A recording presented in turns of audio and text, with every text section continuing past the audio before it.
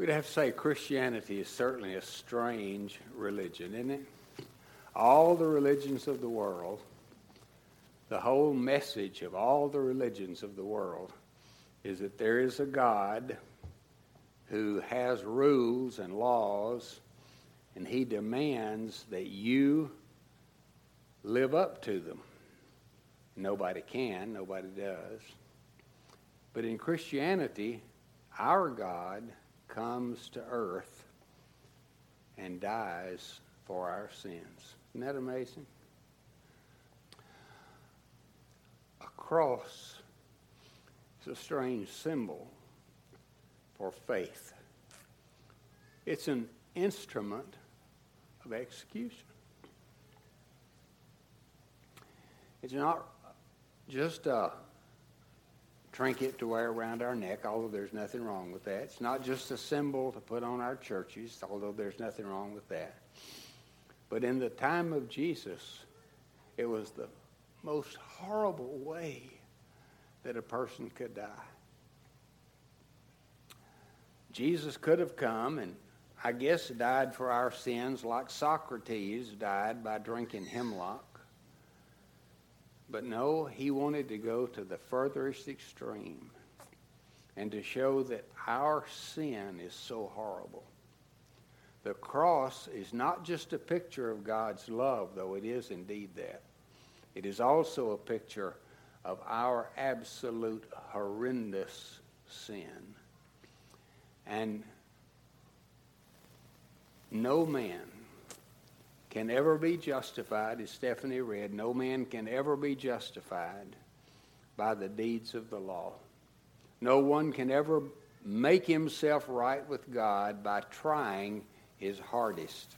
That's what religion says. Religion says, do this, do. Christianity says, done. I have taken your sin. I have paid the price, and now I offer you as a free gift eternal life. Unbelievable. No wonder people scoff at it. No wonder that so many people around the world and in our own country and around our own culture and community, they think it's ridiculous. They think, well, I'm living a good life. I'm trying to be a good person. Isn't that enough? And it's not enough. I want to read a verse to you out of Proverbs chapter 30, verse 12. Last week we started looking at these 4 passages that talked about things that are in a generation. And basically I see this term generation as meaning the natural man. The man who's unsaved. And the first one said that there are those who curse their fathers and do not bless their mothers. We talked about how that in the natural man, rebellion is just built in. There's just this sense of resisting authority, wanting to do things my own way. But Proverbs 30, verse 12 says, there is the generation that are pure in their own eyes, and yet they're not washed from their filthiness. I tell you, self-righteousness is a curse, but it is a universal curse. The idea of people saying, I'm okay because I'm trying so hard, I'm doing a good job. The Bible clearly declares that all have sinned. And all have fallen short of the glory of God. And your best efforts, and I appreciate people trying to live a good, clean life, but it can never be enough. I talked to a man in Memphis many years ago, and I was talking to him about Jesus. He said, I don't need all that stuff. I just live by the 10 Commandments. I said, you do? So you live by the 10 Commandments. That's what you're counting on to get you into heaven, right? He said, that's right. So I said, well, how's that working for you? You mean honestly that you have never, ever taken God's name and used it in an empty, meaningless way? Oh, well, he said, I cuss a little. I said, so you mean that nothing in this whole world has ever been more important to you than God? That's the second commandment. Have no other gods before me. The first commandment. Well, yeah, I guess. And then I said, you mean you've never had a lustful thought? You've never been so angry that you wanted to get even with somebody? You've never told a lie? You've never coveted? You've never wanted what somebody else had? Well, he said, I said, I think you better get a new religion. Looks like that one's not working for you. And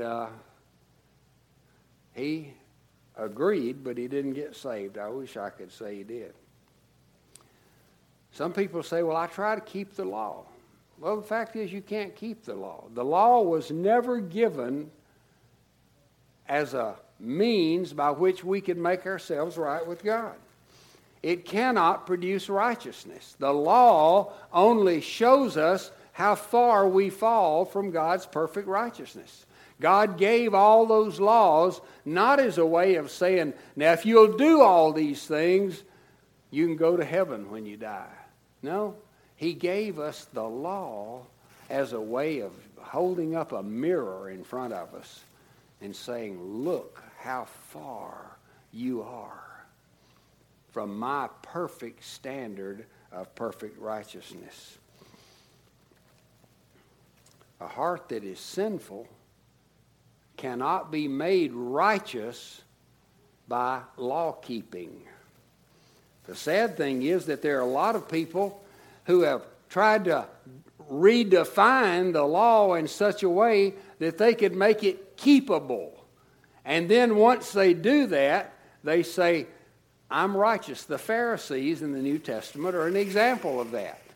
They're the ones who said, well, we have defined the law. We've written dozens of pages and dozens of books, actually, on explaining the law and explaining it in such a way that we could tweak it and redefine it so that we can live by it. And they were proud of their righteousness. Jesus told the story of two men who went up to the temple to pray.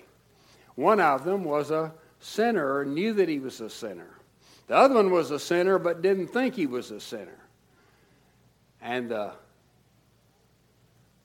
Pharisee looked over at this publican, this notorious sinner, held his hands up to God and said, God, I'm so thankful that I'm not a sinner like other men.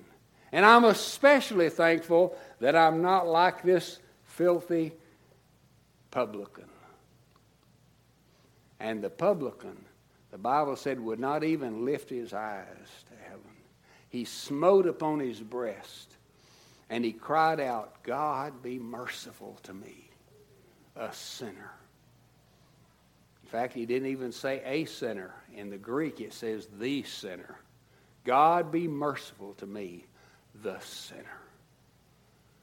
And I tell you, Jesus said those two men went home. One of them went home dignified and lost and filthy. One went home justified because he counted on the mercy of God. You take a heart that is sinful, you cannot make it righteous no matter what you do with it. It'd be like taking a rotten egg. Have any of you ever broken open a rotten egg? And you take that rotten egg that just nearly knocks you over. And so you say, I'll add 2 good eggs to it and I'll make an omelet. That wouldn't work too well, would it? I wouldn't want to eat it. You can't add enough good stuff to a sinful heart to make it clean. But he says in Proverbs that there is a generation that they're clean in their own eyes. They boast about their righteousness. They're pure in their own eyes. And yet, in God's eyes, they're filthy. and they are not washed from their filthiness. So the law was given to show us just how deeply we are in trouble. Still happens today. It's not just Pharisees living 2,000 years ago. There are Pharisees in our churches today who think that by going to church and by doing some church things and by trying to be a good neighbor and trying not to be too awful bad, they think they're pure in their own eyes. But the Bible says that they're not. Jesus said of those Pharisees in that day, they were like whitewashed tombs. They had tombs in those days. In fact, if you go to Jerusalem today, you'll still see them. And those tombs were built above the ground. They were like boxes sitting on the ground. Stone boxes, large, 6 feet by 3 feet, 7 feet by 3 feet. And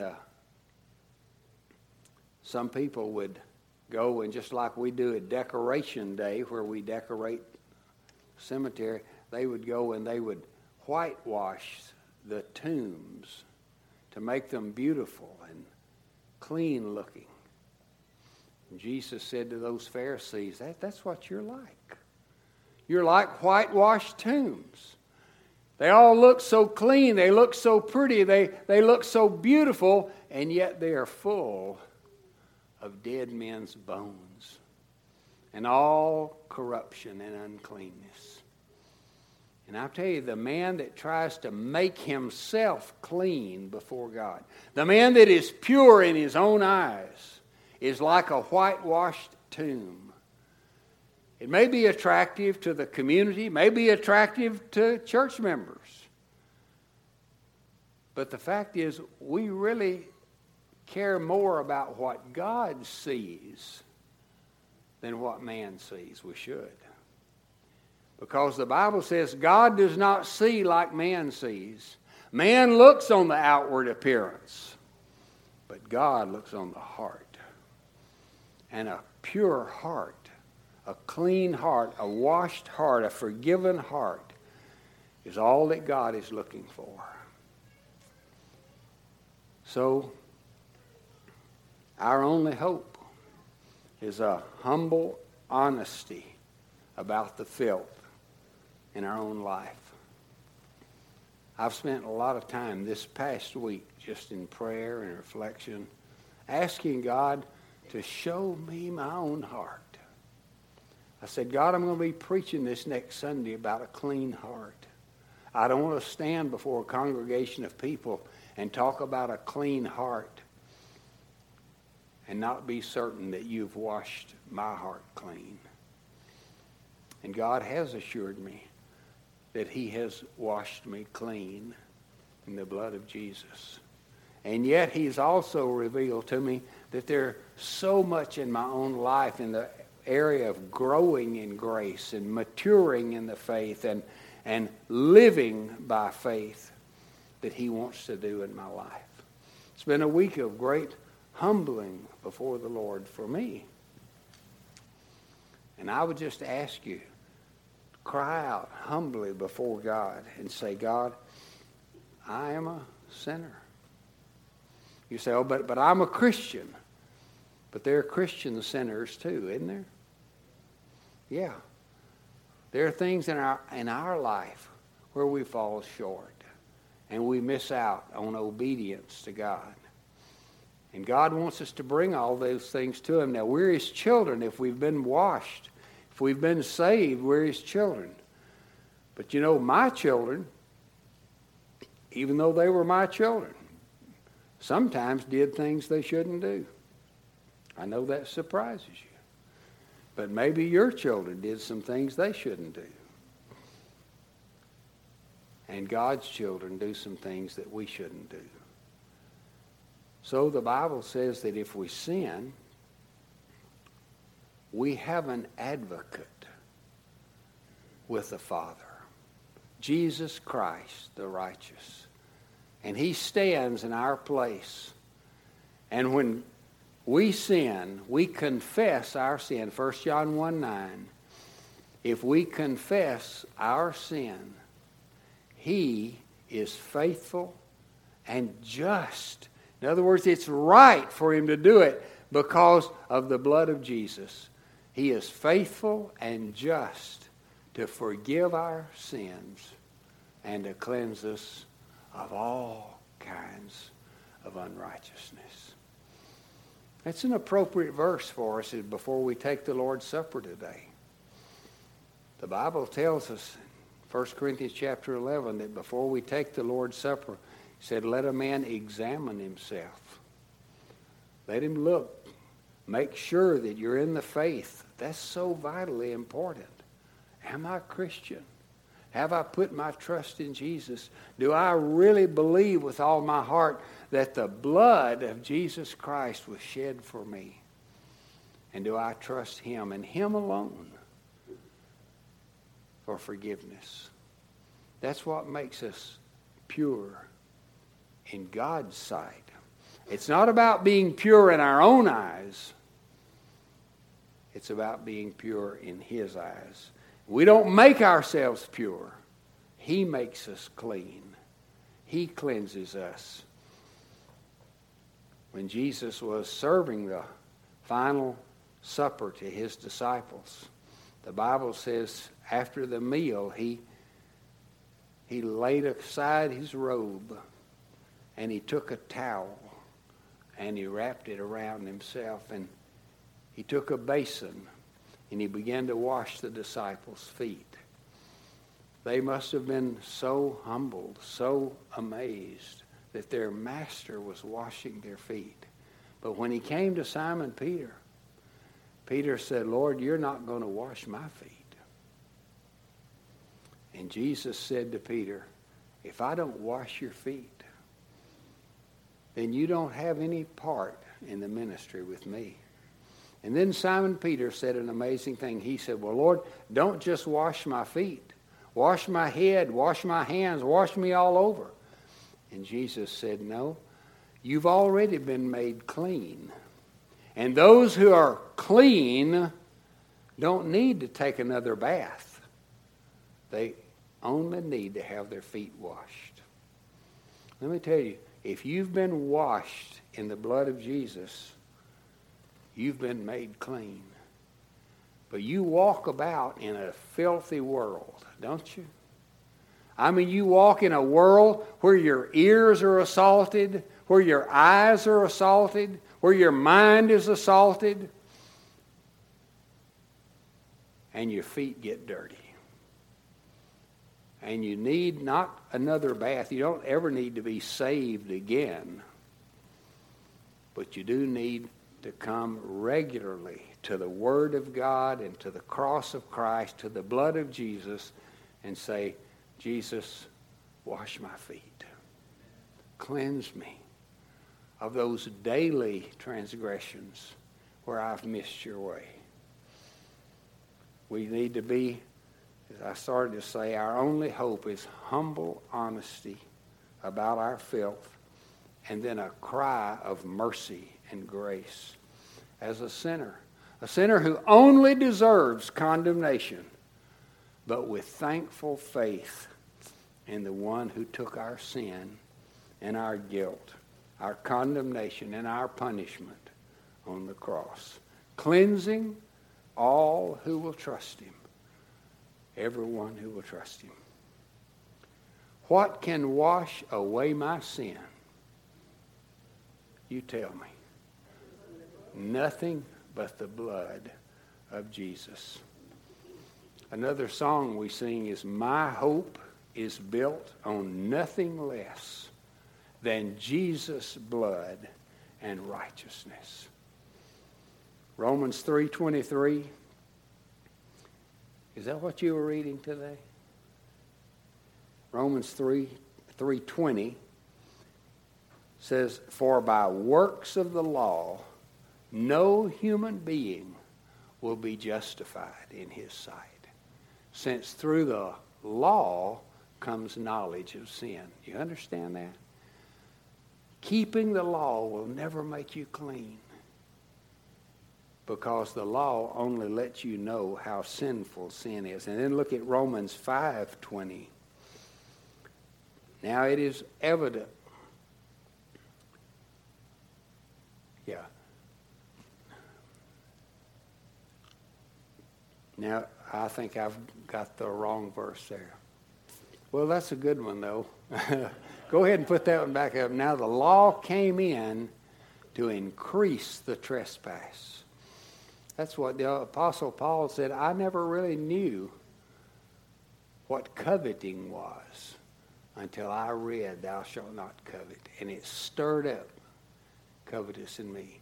But where sin increased, grace abounded all the more. And then Galatians 3:11.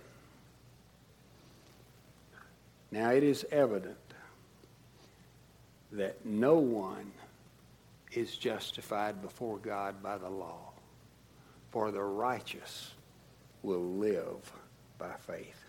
There are dozens of verses in the New Testament that make it clear that self-righteousness hides our sin, while the blood of Jesus cleanses our sin. So I just plead with you today, put no trust in the flesh. Put no trust in your best effort to live for God. Put no trust in being a member of the church. Put no trust in having been baptized. All those things are good, but they're not trustworthy. We sang it at the very beginning of the service. He alone is worthy. And the blood of Jesus Christ, God's Son, cleanses us from all sin. Let's pray. Heavenly Father, we humbly confess our sin, and we receive by faith your perfect righteousness. We know that our best efforts are almost an insult to you. In fact, they are an insult to you if we substitute our best efforts for being born again. And sometimes the greatest badness is human goodness when it substitutes for a new birth. So help us today to trust in you and in you alone. In Jesus' name. And we'll extend to you an invitation now. Oh, the blood, crimson love, price of life's demand, shameful sin placed on him, the hope of every man. If you need to come today before we take the Lord's Supper and say, I just need to trust in Jesus alone. Or maybe right where you are, you need to do some heart work, getting some things right with God. You do that during this time of invitation.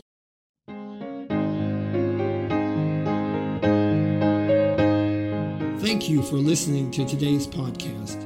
We invite you to like us on Facebook or visit our website, www.bearcreekbaptist.org. If you're not a member of another church, we would like to invite you to join us in person and get to know us, and let us get to know you.